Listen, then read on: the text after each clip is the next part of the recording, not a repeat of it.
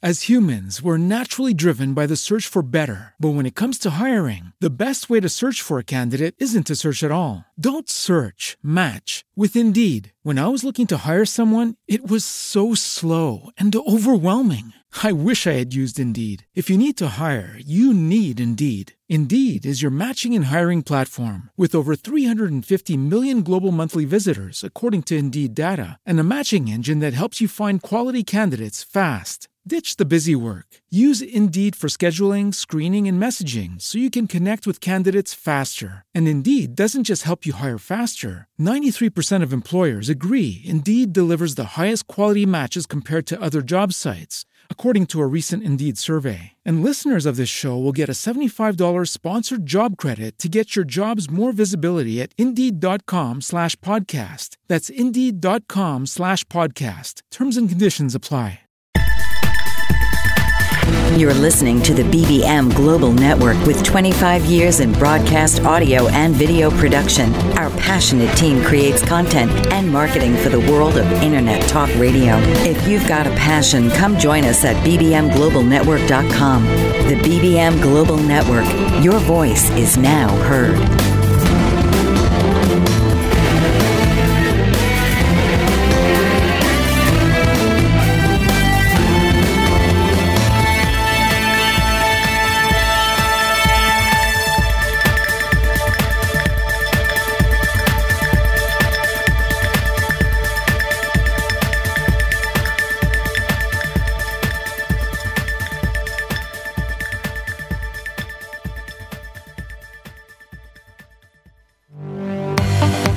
Welcome to Bold Brave Media's Movers and Shakers. This program searches out the best in business, real estate, entrepreneurship, and education, and brings it to you in an informative and entertaining format. Now, please welcome your host, Mike Morris. Hello and welcome to Bold Brave Media's Movers and Shakers. I'm Mike Morris. And on each edition of Movers and Shakers, we look for interesting people to talk about interesting things. And on today's show, we have a fascinating guest. Dr. Joseph P. Martino, Ph.D., was a senior research scientist at the University of Dayton. He is a fellow of the Institute of Electrical and Electronic Engineers, a fellow of the American Association for the Advancement of Science, and an associate fellow of the American Institute of Aeronautics and Astronautics. In 1984, Dr. Martino was awarded the Centennial Medal from the Institute of Electrical and Electronic Engineers. Dr. Joseph Martino, welcome to the program. Glad to be here. Well, we're glad to have you here too, that's for sure. And I'm going to make a military reference, and we'll get to the military in just a moment. But all the stuff I just read, that's quite a patch of medals to wear on your lab coat. In layman's terms, tell me about the work you did at the University of Dayton Research Institute. Okay, the University of Dayton Research Institute is a contract research organization. It does research for outside clients, either industry or government. And basically, we have to rustle up our own work. They used to tell us, you have 2 weeks tenure here. You've got to get a contract before that's out, or you're out. That's a good way to really get you going, isn't it? It motivates you to write proposals. Yeah, you're not kidding. Who came to that institute? What kind of clients did you have? Well, my clients included companies like General Electric and government agencies like Federal Aviation Agency, also National Science Foundation, and NASA.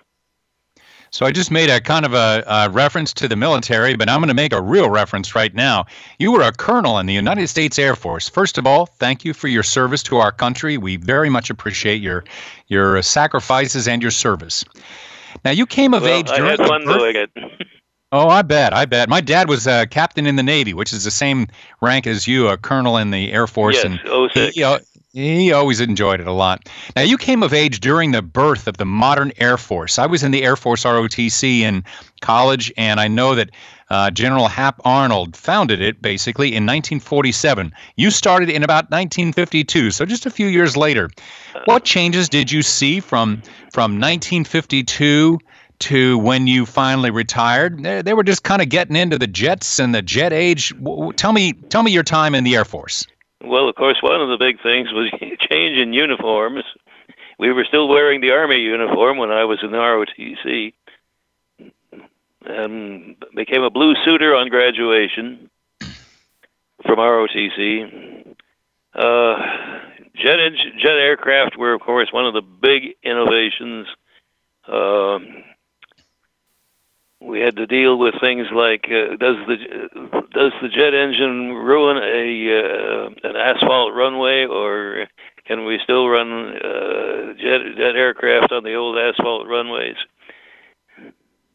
Turned out, yes, you could. And it didn't seem to be much of a problem. You know, No. Dr. Martino, I was in contact with a friend of mine, Andrew Holnay.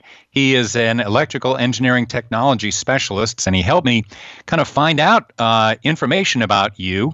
And I understand your focus was on technology forecasting and methodical R&D project selection. Tell me what you did when you were at... Tell me what you did. What was your day-to-day activity when you got a client and you're working on all this stuff? What happened? What were you doing? Well, the first thing we have to obtain is what does the client really want? That is, what kind of question is the client trying to answer? In the case of somebody wanting a forecast, for instance, we did a technology forecast of communication satellites for NASA. And their concern was how many satellites are there going to be up there? How big are they going to be? What power levels will they have? Things like that. So we started with data on previous satellites and figured out, well, if we could do that, what would we do next? What were the likely next steps? For General Electric, this was a weird one in a way. They make jet engines, of course, and that's the part of the company we had the contract with. And one of the things they do is get in alloys to make jet engine blades out of, and they have to test samples of the alloy to determine likely lifetime of the engine blades. Well, if you do it by conventional statistical methods, you need to do 30 samples. You have to get 30 samples of the alloy and essentially test them to death. And they asked, can we do it with fewer? And the answer was yes, and the reason that we could show them you could do it with fewer, because the method they were using assumed you never saw an alloy before. You were completely ignorant. Whereas, of course, you had history on thousands of samples from prior tests. So we said if you use that information too, in addition to the information you get from testing the samples, you can cut the number of samples needed down to 16 and still get the same confidence level in your result. But the important point was using the history that you had instead of throwing it away. How do you think, in your time at the Institute, how do you think computers have changed the ways that people do the job you did? I mean, you didn't have access to these high-power computers when you were working there.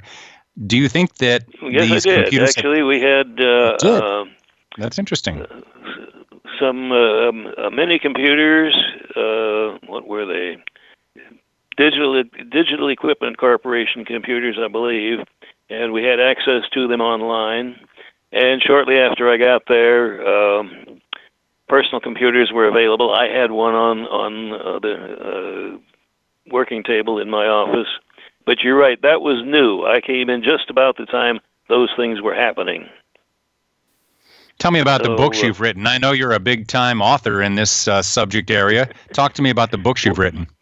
Well, I did a book on technology forecasting that went through 3 editions. Basically, it's a text. How do you go about it? What are the methods? What data do you need? How do you do this thing? And in fact, I taught courses in it using the textbook. I taught courses at University of Dayton, and I also had a 2-semester teaching assignment at Marmara University in Istanbul, where I used that same textbook. Wow, but that was an adventure, wasn't it? Holy it cow. Sure was. Yeah, yeah. Since we're talking about schools, where'd you get your education? Tell me how you learned all this. Okay, I did my undergraduate at Miami of Ohio, which bills itself as a public Ivy, and I think that's a good description. They are heavy in liberal arts. So when the deal there is you have to have a minimum of 15 credit hours a semester. 8 semesters, that's 120 hours. Well, I finished up with 150 hours in order to cram in all the science and math courses I needed, plus all the liberal arts courses the university required. So, in effect, I crammed 5 years of college into 4 years. You made the rest of us look bad. Is that what you were doing? Yeah. After I graduated, got my commission from ROTC, went on active duty, and the first thing they did was send me to Purdue for a master's degree in electrical engineering. So I spent 18 months there. I got the master's degree. Then I went to work at, was a station at Wright Field working on missile guidance systems. After my duty tour there, they sent me to Ohio State for a doctorate in mathematics, and from then on, all my assignments were various Air Force research and development installations. Well, Dr. Martino, when we come back, we're going to talk about how you choose the right projects and what to do once you get them. So we have on our program right now Dr. Joseph Martino. I don't know whether to call him Dr. Martino or Colonel Martino, but I'm sure both of them apply. And we're going to take a little break. When somebody asks me that question, my joking response is, Herr Doctor, Professor, Colonel will do nicely. Boy, that sounds so good. We're going to take a little break here. This is Bold Brave Media's Movers and Shakers. I'm Mike Morris, and we'll be right back. Mike Zorek, a 3-time California state champion in Greco-Roman wrestling at 114 pounds. Mike, blind since birth, was born in Hartford, Connecticut. He was a 6-time national placer, including 2 seconds, 2 thirds, and 2 fourths. He also won the Veterans Folk-Style Wrestling twice at 152 pounds. In all these tournaments, he was the only blind competitor. Nancy Zorek, a creative spirit whose talents have taken her to the stage and into galleries and exhibitions in several states. Her father, a commercial artist who shared his instruments with his daughter and helped her fine-tune her natural abilities, influenced her decision to follow in his footsteps. Ms. Zorek has enjoyed a fruitful career doing what she loves. Listen Saturday mornings at 12 Eastern for The Nancy and Mike Show for heartwarming stories and interesting talk on the BBM Global Network. Welcome back to Bold Brave Media's Movers and Shakers. I'm Mike Morris. We have with us today Dr. Joseph Martino, but I'm going to change that a little bit. I'm going to change it to Colonel Joseph Martino. Colonel Martino, you're a PhD, but you're also a colonel in the Air Force. And during the break, we were just chit-chatting a little bit. I was in the Air Force ROTC my freshman year of college, but my eyes weren't good enough for some reason, the government wants you to have good eyes when you're flying their planes.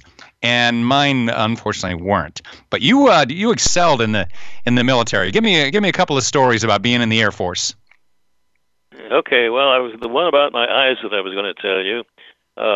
I joined the Naval Reserve when I was 17, hoping it would get me into Navy ROTC because I knew there was no other way I was going to afford college but to get a full Navy scholarship.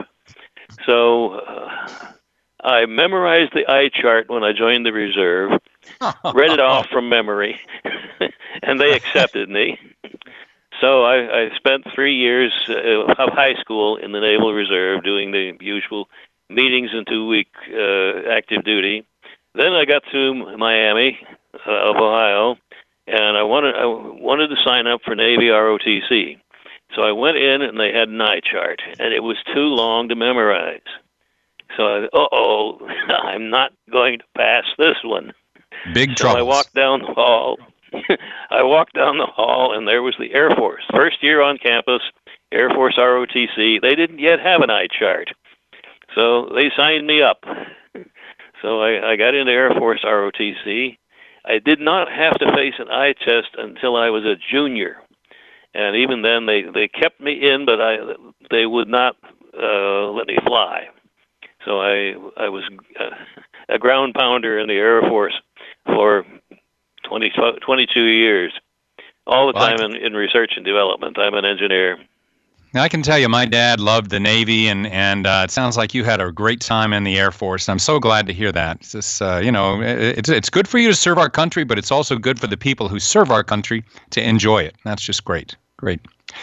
Well, let's talk about your research time here. How do you begin when selecting the right project? And I'll tell you, my friend Andrew gave me these questions. I appreciate that, and I want to know what the criteria are. How do you know the right path to take when you get a project? How do you know what to do?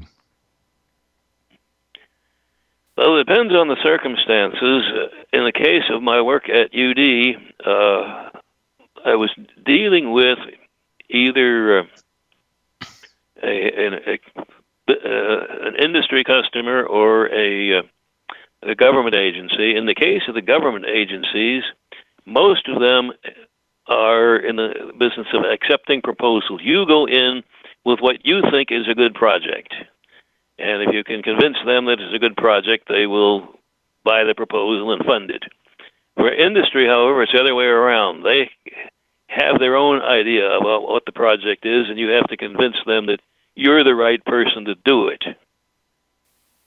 So depending on whether I was angling for a government or an industry contract, I had to either propose something that would be attractive to the government or convince the commercial customer, the business customer, that yes, I was on the track of answering his problem. But in either case, once you get a contract or a grant from whatever source, you have to have had some idea at the outset. You don't go into this blind. You don't go in saying, I'll figure it out when I get the contract. You have to have an idea ahead of time how you're going to solve the problem. So once you have figured out what you're going to propose, I intend to address this problem in this manner, and then you get the contract, well, then you have to do it. You have to address the problem in the manner that you said you would. Dr. Martino, have you got any examples of successes or the other side of that, any of failures? And if you did fail, what'd you learn from the failure? Any examples like that? Actually, I was fortunate in never having a real failure. I did have some projects that I think were successful, but the client was unable to use the results. I mentioned a contract for NASA in which we did a forecast of communication satellites. Well, I think the forecast was quite good. We tracked it for several years, but NASA really does not decide where the communication satellites are going to go. They are a trucking agency. The customer or the satellite supplier decides, I want this satellite in that orbit, and pays NASA to put it there. So NASA was not really able to use the results that we had come up with. Now, in the case of the one I mentioned, doing the statistical analysis for General Electric, the situation was entirely different. They had people there on their staff there who understood what we did and were able to use it. And so far as I know, they were happy with the results. So it kind of depends on the circumstances. I've never had a project that I would say was an outright failure, but I've had some that the client was, for one reason or another, unable to fully exploit. You've mentioned NASA. Have you provided forecasting to any high-profile projects that we may have heard about? And tell me about it. Anything that we'd know about that we use in our daily lives now? No, the only one that we did for NASA was that one on communication satellites. And as I said, we've tracked for several years after we finished it, we tracked the actual results, and we were very close. But NASA is not in the communications business. They're in the truck hauling business. So somebody will come to them with a satellite and say, we want this in that orbit, and it's their job to put it there. You know, you're in the business of forecasting and helping people decide what they're going to do. Did you and your colleagues see this phenomenon? I've got one sitting right here on my desk right now. I know for a fact you have a cell phone because I have your telephone numbers. Did you see all these satellites in space that are going to help us change our lives with things like cell phone technology? Did you see that coming along? I personally did not see cell phone technology coming. There may well have been people who did, but I wasn't among them. Well, nobody paid me to look either. Yeah, that's true. It's ubiquitous, I can tell you that. Let me ask you about a good story that you told me. Tell me the story about solving the problem with gyroscopes, where you wanted to take a big old giant gyroscope and make it a very small one. Explain that story. Okay. Yeah, we were using a mechanical gyroscope, spinning wheels, and like any mechanical device, they rattled. So I was tasked to look for alternative methods of detecting rotation. And I came across this scheme called a Sagnac gyro, named after the Frenchman who invented it, but it's a big interferometer. If you spin it around an axis at right angles to the plane of the interferometer, the light interference fringes will shift, and will shift in a direction that tells you how fast it's spinning and in what direction it's spinning. Well, Sagnac tested his gadget on the deck of a ship, took up the whole deck. He had the crew drive the ship in a big circle, and he got the results that he anticipated. So when I came across that, I thought, gee, here's a completely non-mechanical gyro. How can we adopt that? So Sagnac used light waves in his interferometer. I did the calculations to see how we could shrink it down. And it turned out to get it to the size we needed and maintain the sensitivity we needed, light wasn't good enough. We'd have to use gamma rays. Well, that wouldn't work because there are no mirrors for gamma rays. You can't make them follow a closed path like a regular interferometer. So I gave up on that. And several years later, after I was working in a totally different assignment, I was reading the weekly news magazine, Aviation Week, and I came across an article on a laser gyro. I said, well, how do you make a gyro out of a laser? So I read a couple of paragraphs into the article, and I had one of these head-slapping moments. Well, of course, you use it in the Sagnac gyro. And, of course, that's the way it's done now. Almost all aerospace gyroscopes are laser gyros. And I can imagine that's what makes science so exciting. Dr. Martino, we're going to take a little break here, and when I come back, I want to talk to you about maritime discoveries that you've made. So we're with Dr. Joseph Martino. He was the senior researcher at the University of Dayton Research Institute. This is Bold Brave Media's Movers and Shakers. I'm Mike Morris, and we will be right back. Abuse happens every moment of every day. According to national statistics in the United States, every 2 minutes, someone is sexually assaulted, and every 10 minutes, a report of child abuse is made.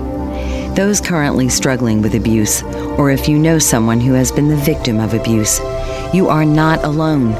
Whether physical, mental, emotional, or sexual, no, there is hope, there is help, there is healing. Author Tammy Hall has written a book from her own account of abuse called Journey of Courage that can guide you through your own personal journey of healing. Stop struggling through life. It's your story. It's your healing. And it can begin with the first turn of the page. Visit www.journeyofcourage.com to begin your path to becoming the person you were ultimately created to be. Healed, hopeful, happy. There are artists, and then there's Alice Asmar. This award-winning artist has spent her entire life devoted to her artistic pursuits and has had a lifelong fascination with American Indians of the southwestern United States. Her book, Dance to the Great Spirit, showcases her drawings and paintings inspired by sacred rituals of the Pueblo Indians, and 4 of her lithographs are in permanent collection at the National Museum of American History and the Smithsonian Institution in Washington, D.C. She is one of 4 artists in the United States to win a Woolley Fellowship for study in Paris at l'École des Beaux-Arts and has been featured in numerous publications. She's exhibited at the world's most prestigious museums and galleries and recently won a 20-year service award from the Burbank City Council and the inaugural art competition of the Foundation of the United States in Paris. Visit www.asmarart.com, www.aliceasmarinternational.com, and email Alice at aliceasmar@aol.com. Welcome back to Bold Brave Media's Movers and Shakers. I'm Mike Morris. We have with us Dr. Joseph Martino, and it's been a fascinating show. Now, Dr. Martino, you just told a great story about how you took a gyroscope that was on a ship and put it on a plane. Now I want to talk to you. Let's stay up in space here. I want to talk to you about the demand for liquid fuels in space. Explain that to me. What is it? And has it made our space program possible by having liquid fuels like this? Well, the liquid fuels are almost all the rockets we fly use liquid fuels, so that was not the issue. The issue was Martin Marietta Corporation was building boosters for the space shuttle. And they wanted some kind of forecast of what would be the demand in orbit for fuel for their boosters. So would it be worth planning to put up in effect an orbital gas station or something like that? So we put together a forecasting model of demand for fueling in orbit based on a variety of assumptions. Were we going to the moon? Were we going to the planets? Were we going to have a space war? What kind of demand would there be for fuels in orbit? And our forecasting model came up with a number of results depending on what you believed about the assumptions. If we were going to the moon, that would mean one thing. If we're going to the planets, that would mean something else in the demand for a gas station in orbit, and so on. So that was really it, given the assumption of what we were going to do in space, how much fuel would we need, and would it make sense to store it up there? So what was the answer?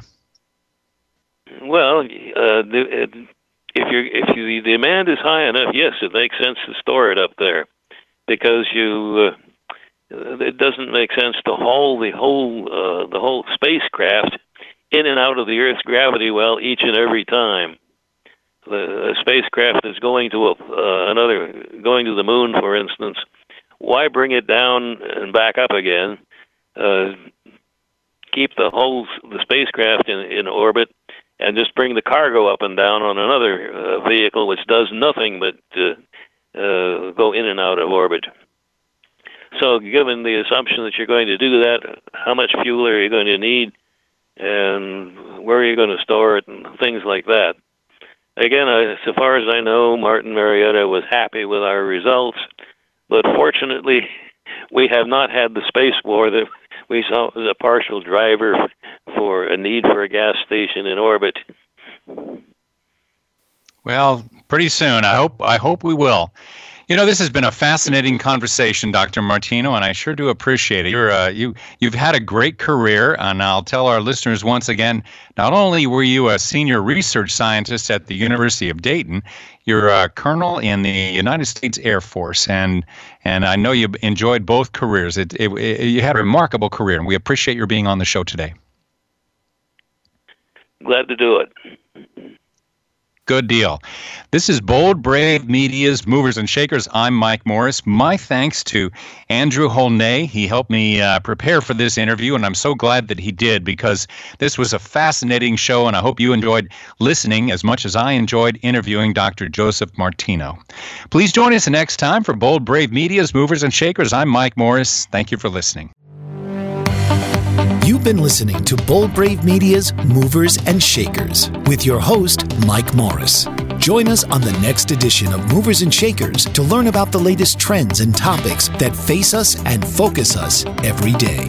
Here on Bold Brave Media's Movers and Shakers.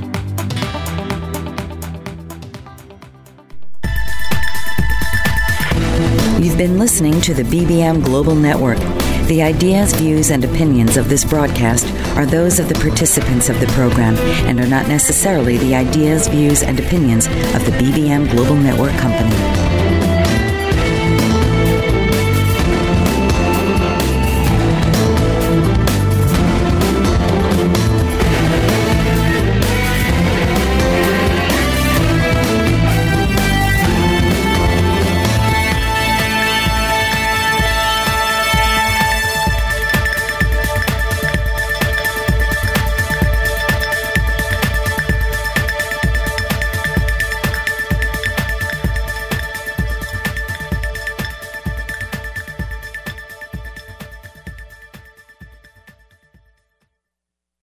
As humans, we're naturally driven by the search for better. But when it comes to hiring, the best way to search for a candidate isn't to search at all. Don't search, match with Indeed. When I was looking to hire someone, it was so slow and overwhelming. I wish I had used Indeed. If you need to hire, you need Indeed. Indeed is your matching and hiring platform with over 350 million global monthly visitors, according to Indeed data, and a matching engine that helps you find quality candidates fast. Ditch the busy work. Use Indeed for scheduling, screening, and messaging so you can connect with candidates faster. And Indeed doesn't just help you hire faster. 93% of employers agree Indeed delivers the highest quality matches compared to other job sites, according to a recent Indeed survey. And listeners of this show will get a $75 sponsored job credit to get your jobs more visibility at Indeed.com/podcast. That's Indeed.com/podcast. Terms and conditions apply.